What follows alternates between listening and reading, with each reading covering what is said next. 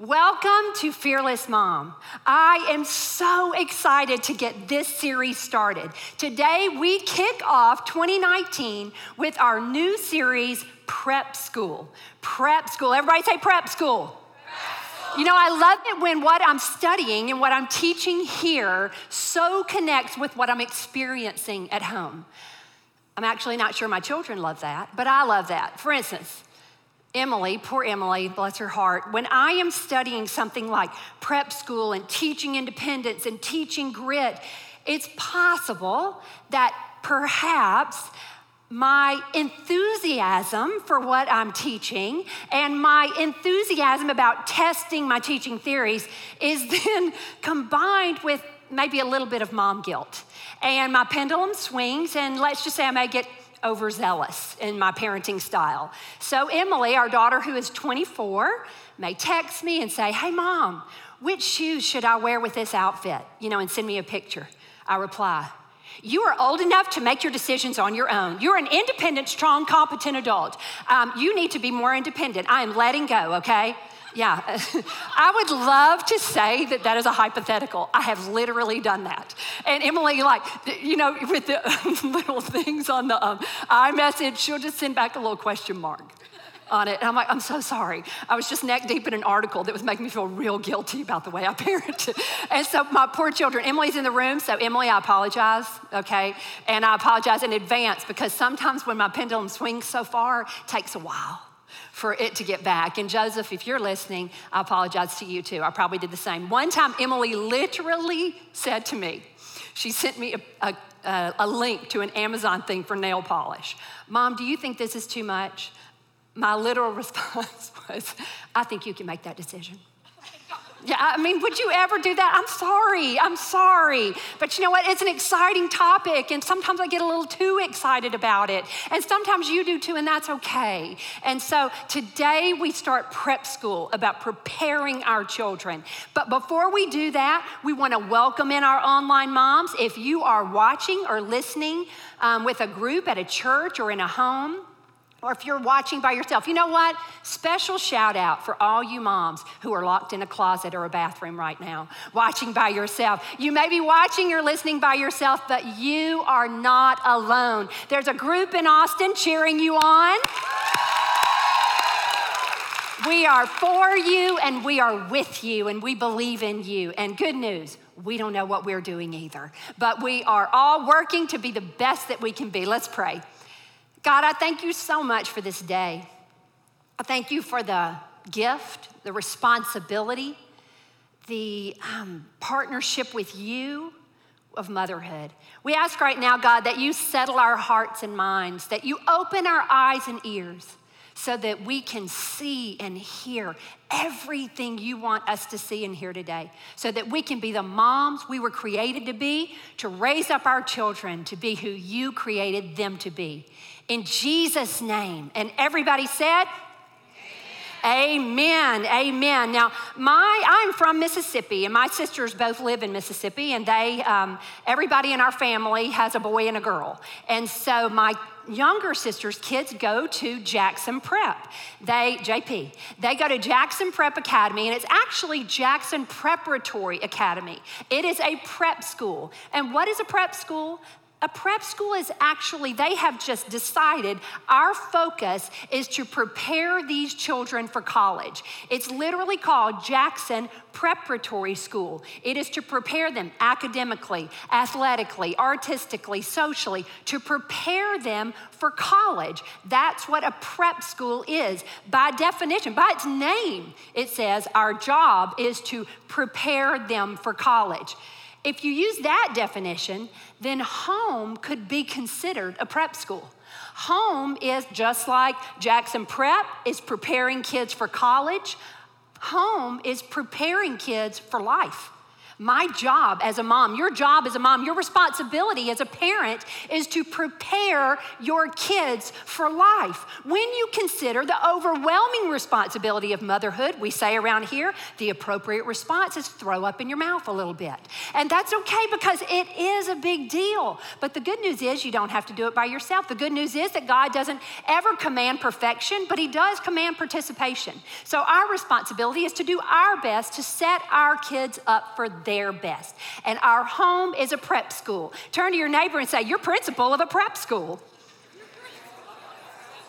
Yeah, you are principal of a prep school. To understand this, to embrace this, we all have to get our minds around what our parenting goal really is. My parenting goal, your parenting goal. You see, if we're not careful, if we're not intentional, then we can get bogged down in the myriad of decisions and choices that we make. And we start reading blogs and watching, videos, and we start, getting books, and friends recommend this one and that one. And it is so overwhelming. So what we're going to do today is we're going to take a step back. We're going to fix our focus on the parenting goal. So whether your child is 13 days old, 13 weeks old, 13 months, years, 33 years, my kids are 24 and 22, I still need to be reminded of the parenting goal. I still sometimes get so bogged down in this decision that I need to be reminded to pick my head up and say, what's my goal? My goal, if I'm going to run this prep school the way that I'm supposed to,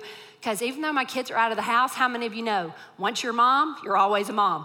And so I have to remind myself that my parenting goal is independent, competent, strong adult children. My responsibility, my goal is to raise my children to be independent adults. My goal is my child's independence. Your goal is your child's independence.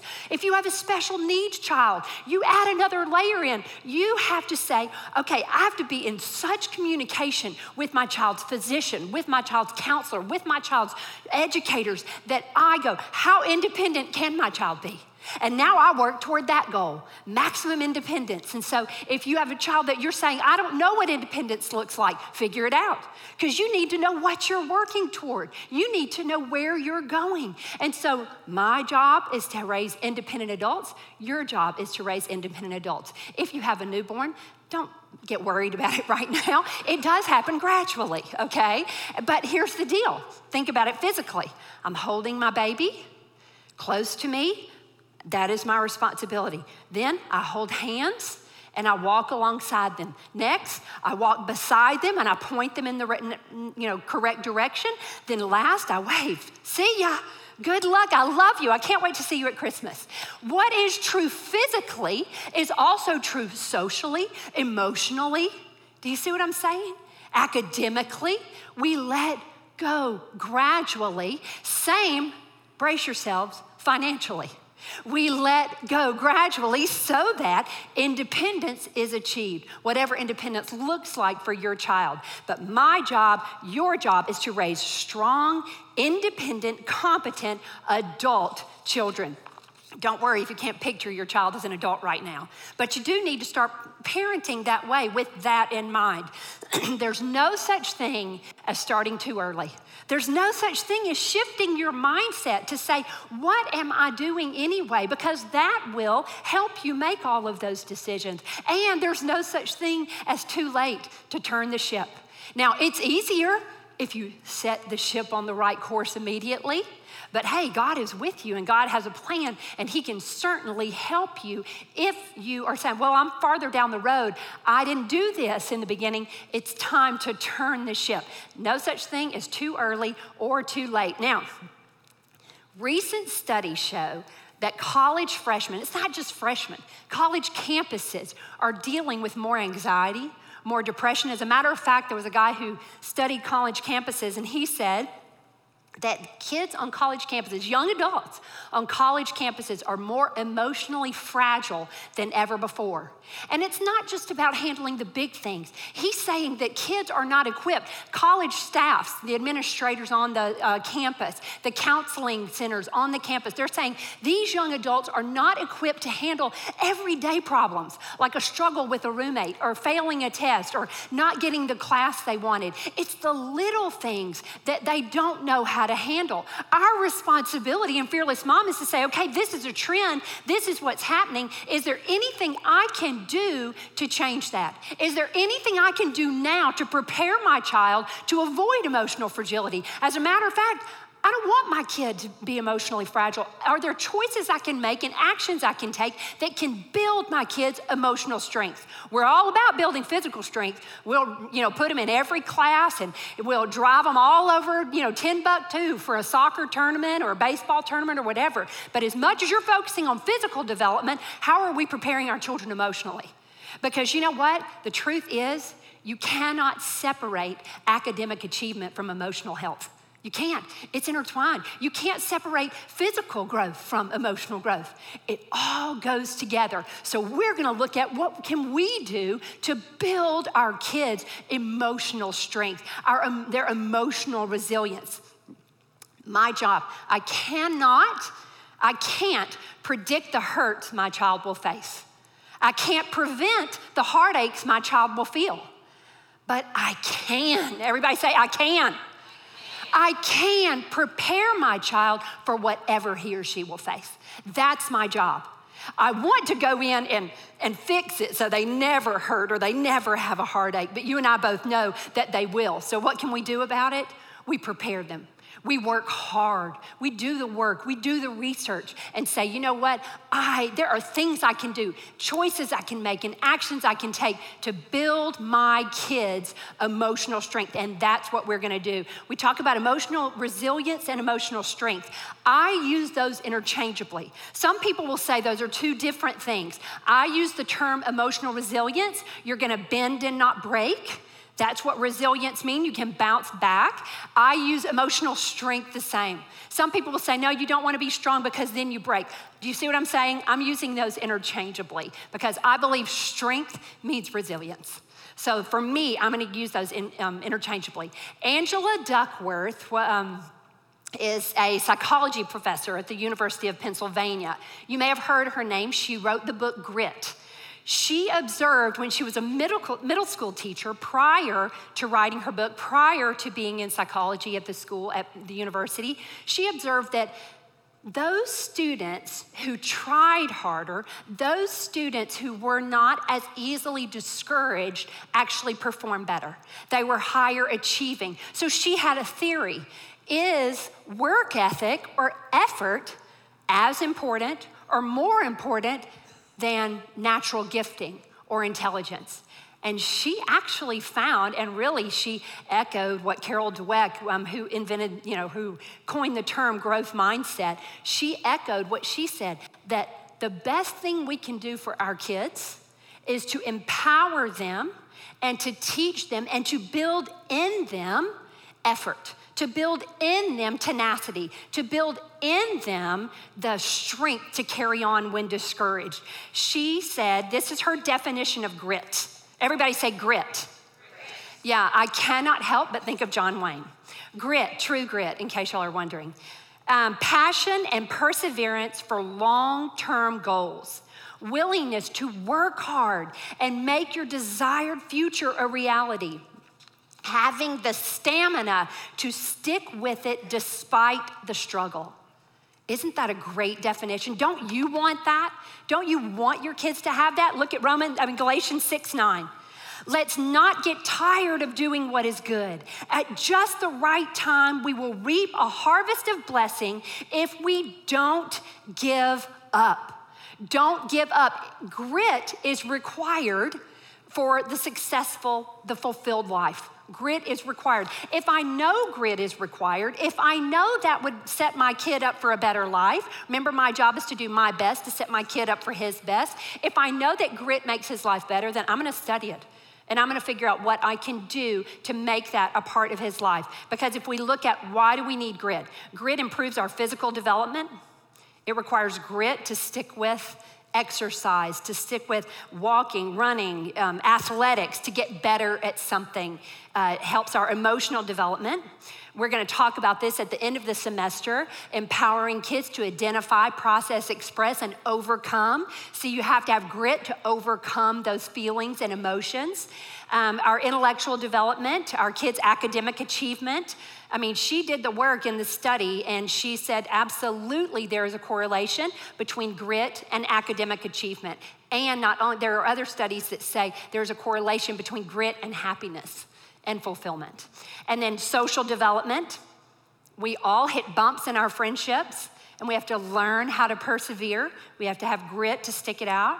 Spiritual development. There are times in my spiritual life when I didn't feel like God was with me, but I know, and so I have grit. I know that God's promises are always true. So grit is required for every area of life. It helps everything. Here's the good news. It can be taught.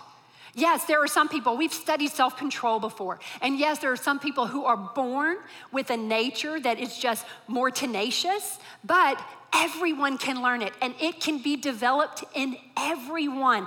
If I know that, then I've got to look at myself first.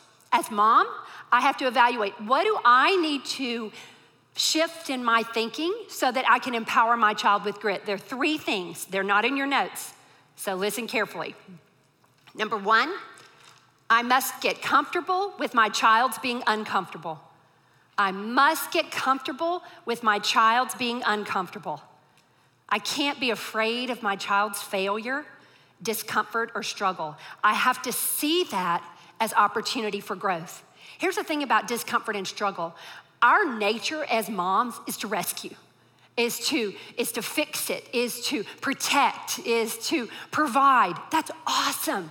But sometimes we have to fight that if we believe there's value in that struggle. When your child is a baby and is trying to roll over, you don't push it over. You watch it, you cheer them on until they roll over. When your baby's trying to crawl, you cheer them on, you hold something out in front of them. Emily learned to walk with a Cheeto. Genetics. She's such a Richard. Just kidding. That would definitely be my side of the family. She learned to walk toward a Cheeto, but I watched her fall a lot of times. I understood that was part of the process of learning to walk. Now you take that and apply it to middle school academic struggle or social trouble or spiritual challenges. You see, we see the value here, but we need to apply that same value here and understand that I have to get comfortable with my child's discomfort and understand that that is part of growth, that is part of struggle. Second, I have to put my child's needs above my wants. I have to put my child's needs above my wants. This is not always clear, and I would encourage everyone to read Proverbs and attach it to what you're learning. Parenting requires wisdom and discernment and common sense. And God promises it. And the more you read Proverbs, the more you hear his promises and you see how to apply wisdom and discernment and how it applies to being a mom. And so when we talk about this, there's no blanket. People always say, well, at what age? No, I can't do that. You know your kid, you know your situation, but challenge yourself to let go as early as possible. But I have to put my child's needs above my wants. There is an author, Jessica Lahey, and she wrote The Gift of Failure. And she says that most parents agree with the concept that there's value in struggle. That most parents believe that our kids are better off when we allow them to struggle. We trust that that is true. We know it to be true until we see our child cry. And we don't like that. And that's natural. And that's appropriate. I would worry about you if you smiled when your child cried. You know, it is appropriate to be upset when our kids are upset. But when I remember there's value in the struggle, when I remember I have to separate, my wants from my child's needs, I'm more likely to allow them to fix it themselves. I'm more likely to allow them to suffer the natural consequences of forgetting their homework or the natural consequences of forgetting their lunch, and because I know that perhaps we could work together when they come home today and we'll work on a plan to help prevent that next time. And so I have to put my child's needs above my wants. So Jessica says that everybody agrees with that. And when she wrote her book, she was actually a mother of a middle schooler at the same time. So she was studying this and doing this at the very same time. And so she put on her Facebook, for those of you who think this whole letting my kids mess up thing is easy, know this. One of my sons left his homework assignment on the living room table, completed in a timely and neat fashion. I have to go to his school anyway to drop something off. Leaving that homework on the table, knowing it will cost him today, is killing me. I've looked at it 20 times. I even picked it up once, but there it is, and there it will stay, waiting for him to see it when he gets home and realizes what he could have done to make sure that his homework made it into his backpack in his teacher's hands. She got mostly positive response, except for this one mom. I don't know why people feel so free to, anyway. I admire you greatly. You know there's a but coming. I admire you greatly, but I could not do this. I forget things every day. I've driven things to my husband's office that he has left on the kitchen counter. I think a certain level of distraction is inevitable in our lives, no matter how hard we try. And high school kids are the most overwhelmed by it. I would be so happy that the homework was done on time, neat and ready, that unless I was unable to do so, I would take it to the school. I would save my consequences for homework that was not done and was not done well. You read that and you're like, oh, she has a point.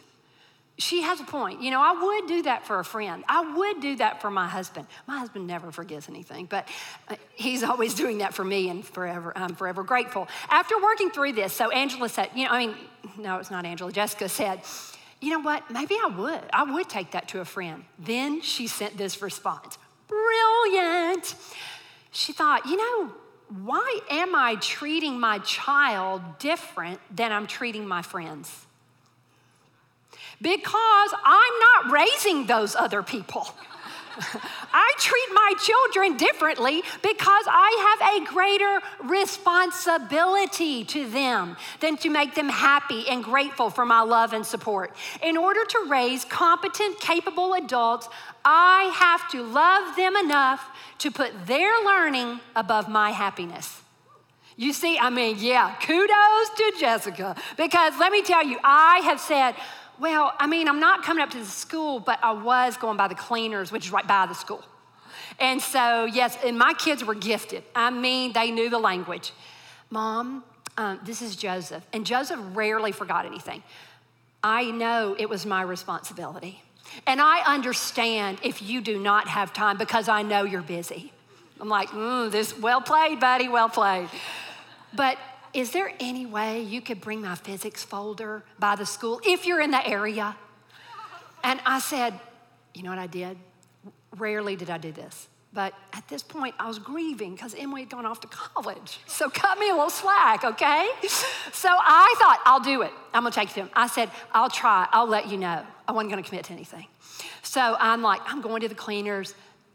Asterisk. I did not mention this to Mac until after the fact. And so I pull into the high school and I walk in, literally, the lady at the front desk goes, oh, you're Julie Richard. We go to Lake Hills Church. I was just telling somebody that you guys never bail your kids out. I can't believe you're up here. I've said you guys are amazing. I've never met you because you never bring stuff up for your kids. I'm holding his physics folder in my hand. I literally threw it down and ran out. Nice to meet you. I texted him. I'm like, buddy, you're going to have to look around the office. It's in there somewhere. Seriously, this is easier said than done, but it is necessary. I had to call and confess to Mac. It was terrible. And talk about stuff that I like to do. as a mom. I like to do laundry. I like it done a certain way, and so I like to do it. And Max said when Joe was in middle school and his football and basketball clothes stunk to high heaven, he said, Joe needs to be doing his own laundry. And I go, oh, wait, I do laundry around here. I like it, and it all smells the same because I do it the same way for everybody. And Max said, that is interesting, you know his line, and irrelevant. He said, it's not about you and what you want, it's about Joe and what he needs. I said, get out of here, mind your own business, okay? No. Just kidding. I had to teach Joe how to do his own laundry. It was like a serious grieving moment for me because for me, I knew he was going to grow up and leave and I would never be able to do his laundry again. And there was a time when I would miss it, but it wasn't about me. My responsibility is to prepare him for independence. It's not to make me feel good.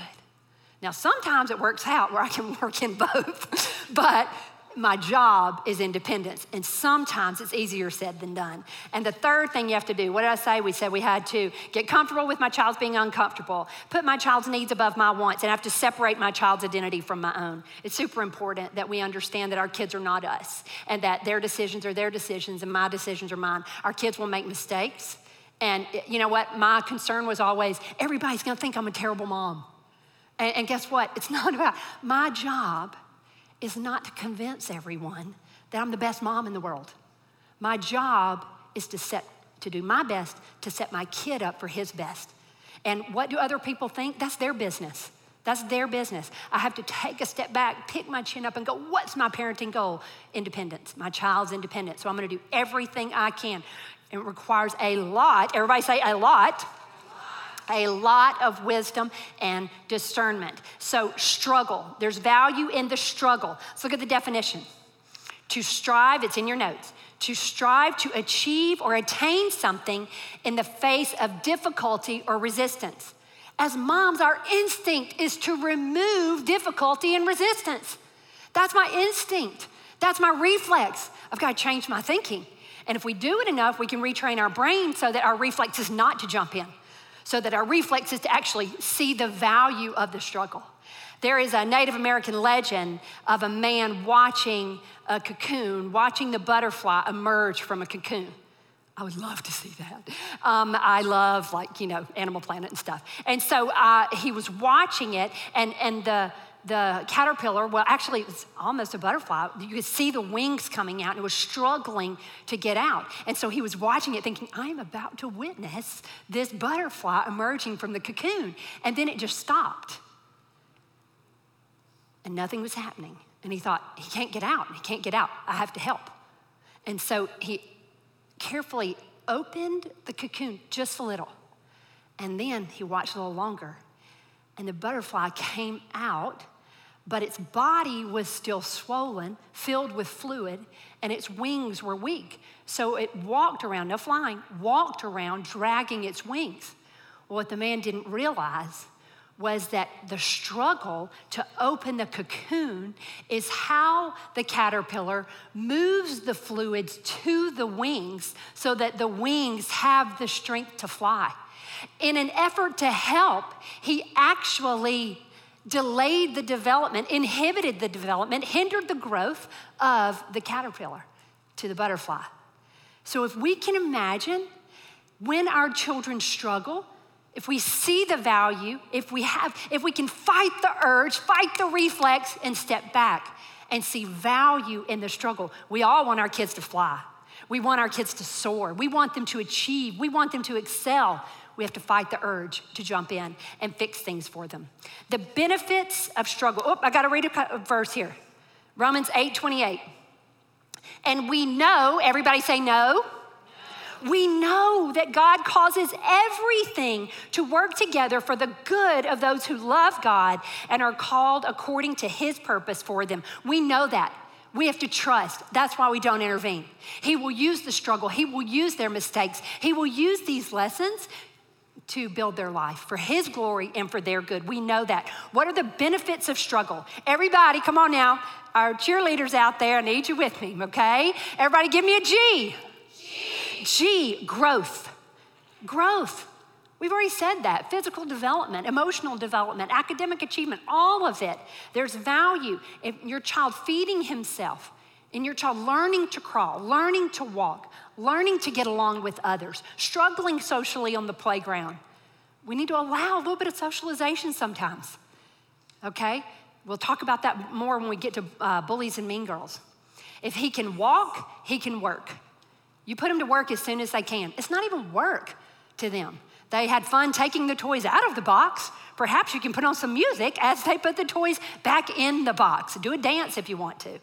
If she can talk, she can speak for herself. Pause, fight the urge to jump in, fight the urge to say, oh, he's shy. No, he's got a voice. You better help him find it and teach him to use it. And so we fight the urge to jump in, resist that urge because we see it as opportunity to development. Now give me an R. Resilience. We were very fortunate that our kids went to Forest Trail Elementary School, the best elementary school on the planet. I'm sorry for everyone who has to attend others. But Forest Trail Elementary School had Angela Woodbridge for the music teacher, who is now a Titus II mom.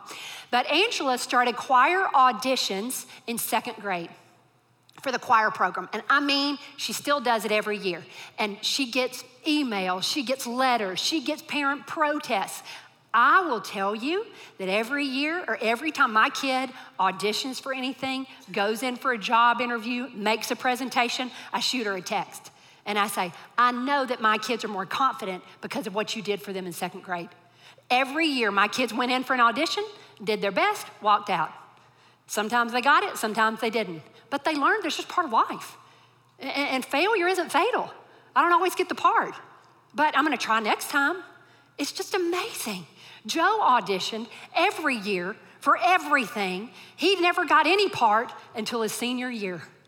Now, this is a kid who didn't talk till he was 3, sang his own version of most songs for a long time.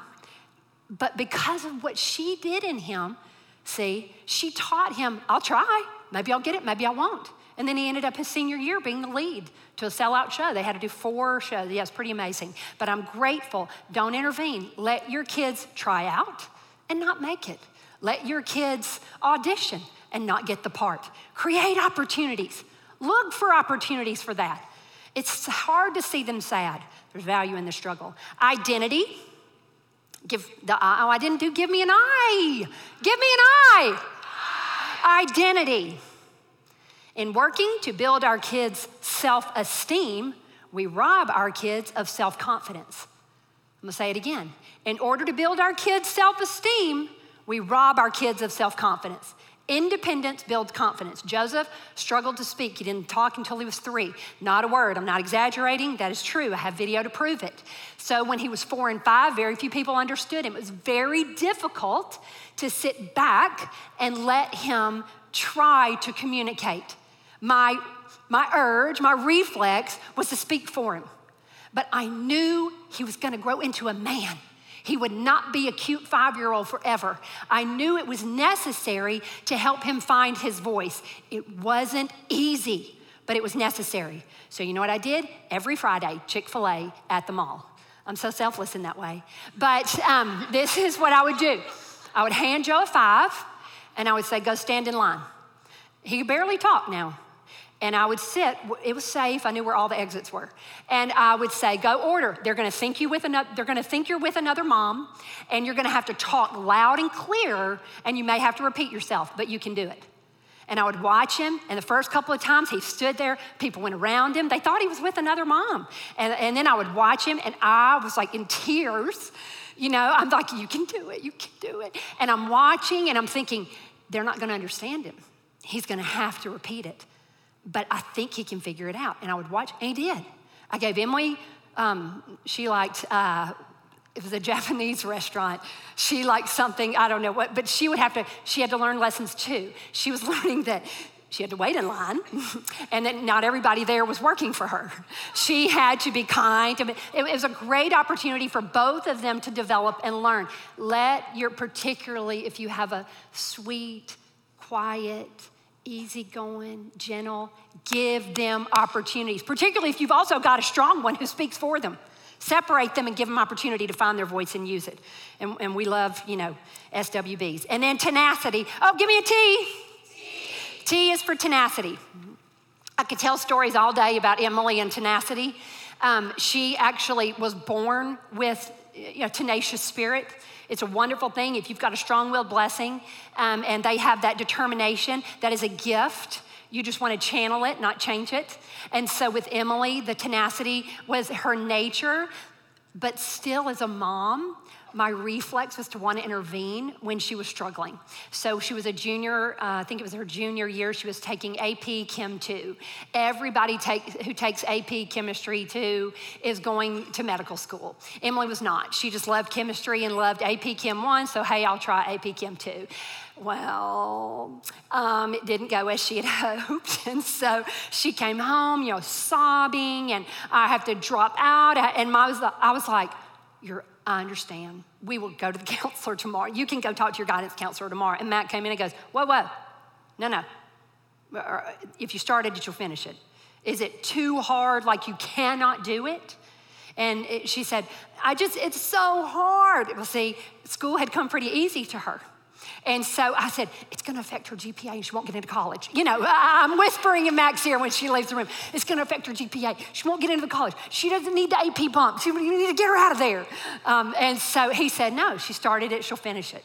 And I'm like, and she would come in, I can't fit the information in my brain. She was 17. And I said, and I'm trying because I knew Mac wasn't even there, and I'd be like, you can do it. I told him we should quit. And I told him this is going to be too hard, and I was like, you can do it. You've got it. I told you, And lo and behold, she takes the SAT, she takes the ACT. Guess what prepared her for those tests? That AP Chem 2. She had learned the skill of taking a test where she didn't know every answer. Do the ones you can, go back and do the other ones. That better prepare her. And all of her scholarships she got in college were from her test scores. She had a good GPA, but she aced those tests because she was allowed to struggle through AP Chem 2. I almost pulled her out. I'm sorry, Emily. You can be thankful for Mac. So that's why we do. We've talked about what grit is, why we do it. Real quick, we're going to throw out a few hows, and I'm going to talk more about this later. So I'm just going to address them real quick right now because this is going to be throughout our entire semester. So how do we give our kids grit? Work to prepare, not to protect. We've already talked about that. Our reflex is to protect. We got to change our thinking. My reflex is to protect. My responsibility is to prepare. I got to focus on my responsibility. I have to wean my kids off of me physically. You had to wean them off. You have to do that academically. Start letting them take care of their homework as early as possible. Start letting them, if your middle schooler has a problem with a teacher or doesn't understand an assignment, say, well, you should set up a meeting with her. You should figure that out and get together with her. It's not my job. I aced middle school. It's your turn, So wean them off of you. Well, my child will fail if I didn't, check. Well, it's easier to fail in 6th, 7th, and 8th, FYI, than it is, at 35. So let's build in that weaning. Praise the process, not the product. This is actually the growth mindset. And I could spend 5 hours on this right here. So odds are this will be the fall curriculum because I love this mentality. Growth mindset, the belief that the ability to learn or perform is not fixed, but can be developed through effort and hard work. It can be developed. You just got to know how. You just got to know how to develop. So here are some things to say. Instead of, you're so smart. Oh, you're so smart. You're so good at math. You say, you worked so hard. You kept going when you were frustrated. Learn how to compliment. Learn how to praise. You stuck with it when you were discouraged. Instead of saying, you are such an athlete, you say, I have never seen anybody work so hard out there. I've never seen anybody. You went out there and you practiced that free throw, and I believe that is going to help you in every game you ever play on. Do you see what I'm saying? Instead of saying you are this, say, I noticed that you did this. Because this they can control. If you say you are smart, then the minute they fail a test, they go, Mom was wrong. She said I was smart, but I'm not. And so what I'm gonna do, if you put it over here, you work so hard. Now, if I fail a test, I realize it's within my control to try harder next time, to study differently next time. So boy, you start this early. You fix your mindset to a growth mindset so that you can prepare your kid with a growth mindset. It's not too late to turn the ship, but sure is easier to set it on the right course from the beginning. Praise the process, not the product. Teach how to think, not what to think. Teach how to think, not what to think. I was a first grade teacher and my degree is special ed, so this is reflex to me because I taught first grade. And so that is the age at which most kids developmentally are either working on reading fluency, comprehension, or they're just beginning. So I love this. I think you can change a kid's attitude and the way they work by teaching them how to think, not what to think. I also believe that about your child's relationship with God. You can teach them how to think, not what to think. Teach them where to go for the information. For instance, if a child says, Mom, how do you spell cat? You go, well, how do you think you spell it? Let's sound it out. K. Oh, you are so close. It's, yes, K. Write that. I bet I could read it if you wrote that. And so, right, and you say, what do you think? Mom, what's 8 plus 4? What do you think it is? Let's figure it out together. Mom, where do babies come from? Yeah, go talk to Daddy. But we try to teach them how to think, not what to think. If there's something you don't know the answer to, go, let's figure it out together. My dad is so hilarious because any question you ask, he'll go, Google it. And so let's Google it together. Let's look it up together. Instead of giving them the information, teach them how to find the information. You're empowering them. Here's what we have to do. We have to remove the shame from struggle. We have to remove the shame from struggle. In Eastern academics and in schools, they do it so differently than we are in the Western world. In the Western world, we would never get a kid up to do a problem on the board unless we knew the kid knew how to do it. We wouldn't want them to be embarrassed. We wouldn't want them to feel shame. Over here, in other countries, they call up whomever, probably the child who doesn't know how to do it. And they put him up there and they watch him, and he's not doing it. And they ask the kids, hey kids, does he have it yet? No, and they're all working on it. There's no shame in the struggle. It's part of the process. And then finally he gets it, the whole class erupts. But there's no shame in the struggle. We have to change our attitudes towards struggle to shape our kids' attitudes towards struggle. Last, give support, not a safety net. Cheer your kids on, be your kids' biggest fans. I know you can do it, and I'm sorry you forgot your lunch, but I know our school will feed you a peanut butter and jelly sandwich, and I know you don't love it, but you'll survive today. And you know what? When you get home, we'll work on what we can do to remind you tomorrow. And we'll make a checklist to put by your bed, whatever it takes. But I believe in you. I know you can do it. What we don't realize and what we do unintentionally is we make our kids feel like they can't do it and like we don't believe they can do it. When I intervene, I'm encouraging the notion that it's too hard for you, that you're not really capable of it. But when I say, you got this, buddy, you got this. You can do it. Now he said, I remember my parents dropping me off. I'd gone to private school, to a Catholic school, a small school, all the way, from 4th, 5th, 6th. And it was tiny. And I knew everybody because my mom taught there. And then they took me to public school, 7th grade. And I was horrified. I didn't know anyone. All my other friends went to the other public school. And I remember thinking, and this may be hard to believe, but I was painfully shy. No, I'm not even kidding. I was painfully shy. And so I remember thinking, they dropped me off, have a good day. I'm like, what? What are you doing? And then I remember thinking, well, they wouldn't let me do it if they didn't think I could. I'm so grateful they allowed me to struggle. I'm so grateful. You know what my job is now? Half the time when Mac is doing a wedding, when Mac is doing an event, I'm wandering around places where I don't know anybody, just acting like I belong there. Oh, hey, yeah, let's be friends. But I believe that was developed because my parents allowed me to struggle. And I know for a fact now, my mom did not want me to go. She cried. She said, I begged Dad not to make you go. I'm so grateful that when my mom's reflex, was to protect, my dad said, no, our responsibility is to prepare. So grateful for that. Oh, we've got a great semester because we're going to talk so much more about how to prepare. Next week is about bullies and mean girls. It is an excellent lesson, excellent, because I don't know if you are aware, but there are still bullies and mean girls around. I don't know, adults, but let's pray. God, we thank you so much for this day. I thank you, God, for the calling that you have on moms. I thank you for the blessing. I thank you for the responsibility. And God, I know I can come to you and thank you because I know you will give us what we need.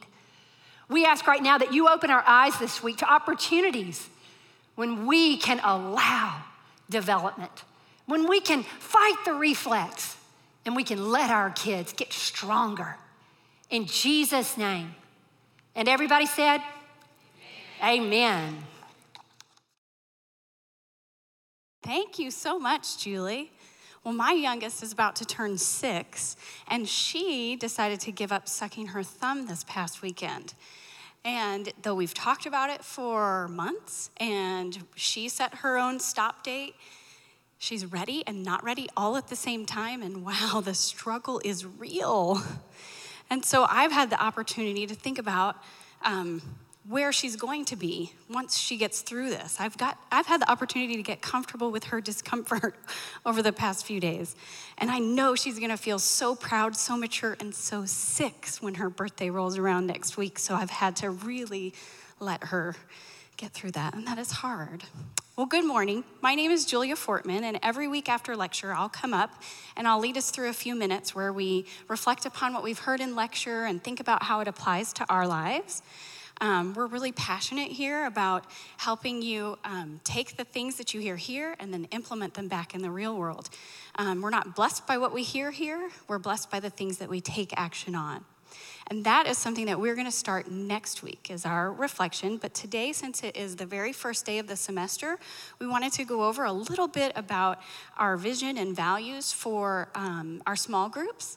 And we encourage all of the moms that come just for the lecture to sit and listen to this as well, because we know some of you meet for coffee after, some of you go to lunch, some of you have friends that watch the Fearless Friday videos that come out on email and you join them for dinner. And so we encourage you to take some of these vision, part of our vision, and apply it when you get together too. And we thought that we would record this for all of our online moms, for all of the churches and organizations that implement our curriculum, so that you too can hear a little bit about how we do things. So here at Lake Hills Church, we follow the Titus II model that instructs more experienced moms to offer support and guidance to our younger moms. In Titus 2, verses 3-5, it instructs, older women, likewise, are to be reverent in their behavior, not malicious gossips, nor enslaved to much wine, teaching what is good, so they may encourage the young women to love their husbands, to love their children, to be sensible, pure workers at home, kind, being subject to their own husbands, so the word of God will not be dishonored. Our small groups are led by moms who are a step or 2 or 3 ahead in the mom journey. They're not here because they did everything perfectly, nor do they have all the answers, but they're here to offer support and guidance and to facilitate the conversations during our discussions. And we want to extend a special thank you to our Titus II moms, because they're here, their children are all in school or they've left the house and they're empty nesters. They could use their time to do anything they want, and they choose to be here to support you. So thank you to our Titus II team. So Fearless Mom, Julie has mentioned it a bit, is a guilt-free, shame-free, judgment-free zone. And in order for that to happen, we do have a few expectations for our small groups. And we encourage these expectations. We encourage anyone that's watching online, if you facilitate small groups, you can consider adopting those as well. So first of all, we ask that our small group members ensure that all moms in the group have the opportunity to participate each week. So monitor yourself. Are you contributing too much, or do you need to speak up? Just pay attention to that. Number 2, we feel like it's important to build trust among our group members, so we ask that you hold things that are shared in your small groups in a sacred place and don't share them outside of your group. Number 3, our Titus 2 team aims to facilitate sharing in a safe, guilt-free, no-judgment zone. And this means that we encourage each of you to listen to other moms with an open mind. You may hear something from a mom that you think, well, I would never do that. But when you get to her stage, I'm just going to encourage you to consider that there is a possibility that when you get there, you might see things a little differently. So just be open to what is shared here. And most importantly, we encourage one another to embrace the responsibility of motherhood. We are passionate about helping moms focus on what they can do to be the mom they've been called to be. And we consider this time precious. So you'll find that our discussion questions will focus on the things that we can control. That's namely ourselves. And so that also means that small group time is not a time for husband bashing or mom shaming, and it's not a time for business promotion either. And if you're joining us remotely or you're watching online, you can access our discussion questions through the link that's in the Fearless Friday emails that you get. And you're also welcome to join us online. We have a Facebook group where it's a virtual small group where you can connect with other moms who are following along too. So we hope that gives you a little information about what to expect and how our vision and values play out in our small groups as we strive to help every mom enjoy life. Before we break, if you will, bow your heads with me. Heavenly Father, thank you so much for today. Thank you for Julie. Thank you for every mom here and every mom listening remotely. Thank you for allowing us all to benefit from your favorite ministry, Fearless Mom. As we kick off this semester, please hover closely to each of these moms listening today.